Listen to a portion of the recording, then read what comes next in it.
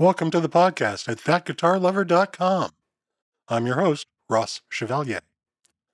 I can well remember back in the 70s going to the Long and McQuaid store on Bloor Street in Toronto to check out effects pedals.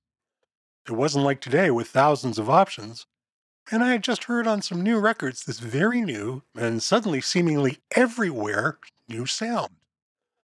So doing some checking in magazines and talking to other players, remember we had no internet back then, we actually talked to each other, I learned that this sound was coming from a box called a flanger.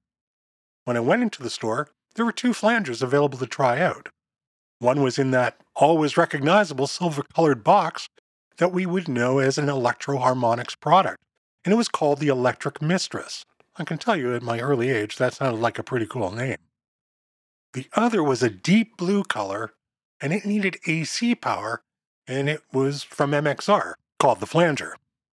There might have been others, but that's what was on the floor in what was, as far as I knew, the biggest music store around.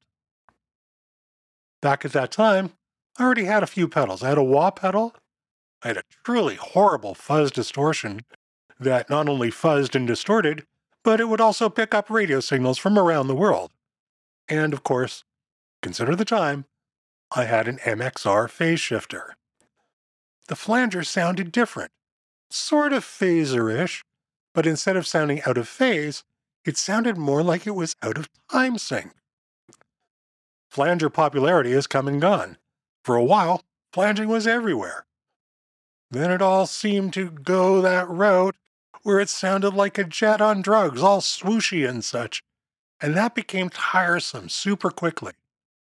And then flangers seemed to disappear. With the tendency of our space, the musicians, to revere anything that's old, even if it was crappy, flangers have started coming back a few years ago, first as options in multi-effector modulation pedals, and then again as dedicated standalone flanger pedals. Today, we have again lots of options.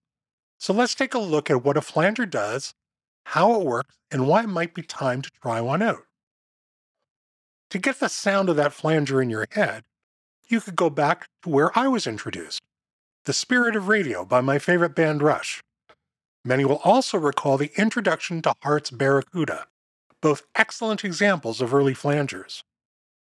So what the flanger is doing is it's taking that original signal and splitting it in two.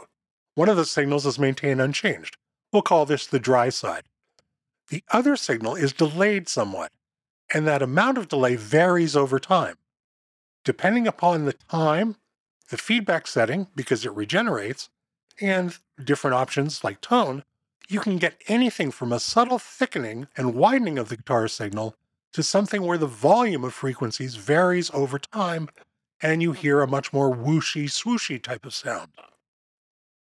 If we plot the signals on a scope, we see a pattern emerge of highs and lows that looks sort of like a comb if you were looking at one from the side. This is where the whole term comb filter comes from. The signal is not combed, the frequency response curve looks vaguely comb-like. Unsurprisingly to folks who study effects history, flanging was first implemented in a studio by the same guy who really brought delay to us, Mr. Les Paul. He did it with two reel-to-reel tape decks. Great engineers like Eddie Kramer adopted the process and used it to effect on records he engineered for Jimi Hendrix. To make it work that way, you have two tape decks, each with the same track on the decks, and those decks are synchronized. Then, as the playback is engaged on both decks to feed a single input from two outputs, you do as Mr. Kramer and his associate Gary Kellgren did. You put finger pressure on the edge of one of the playback reels. This throws the time out of sync, and we start to hear that flanging effect.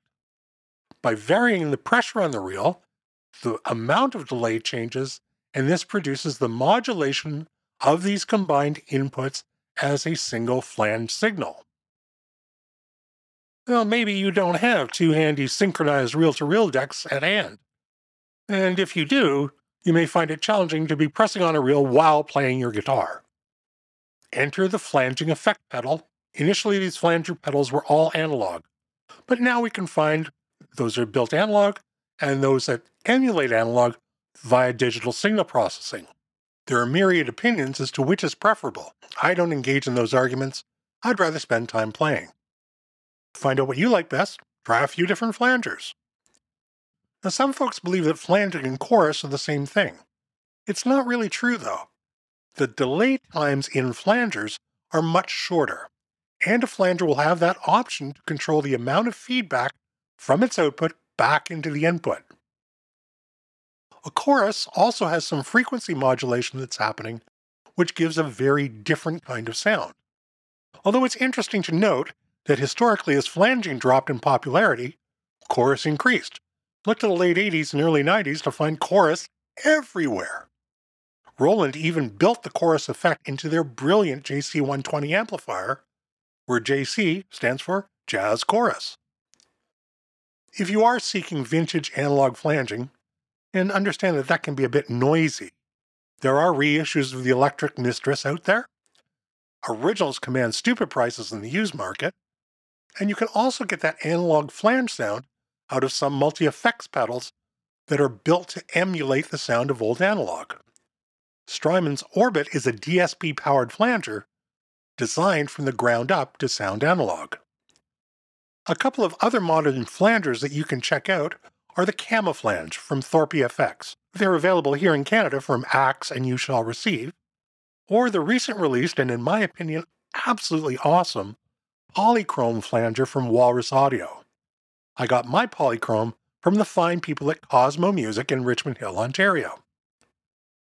I tend to use my flangers set for a nearly always-on configuration, with a very gentle and subtle effect. It thickens and widens the soundscape of a single guitar, filling in empty space, yet doesn't walk all over other instruments or vocals in a mix. Of course, you can set your flanger to do whatever you want, but I really like that subtle, always-there feeling. If you've never tried a flanger, or it's been a while since you have, perhaps it's time to do so. As always, thanks for listening. Please consider subscribing to the articles and the podcast so you get notified when a new one is posted. Until next time, peace.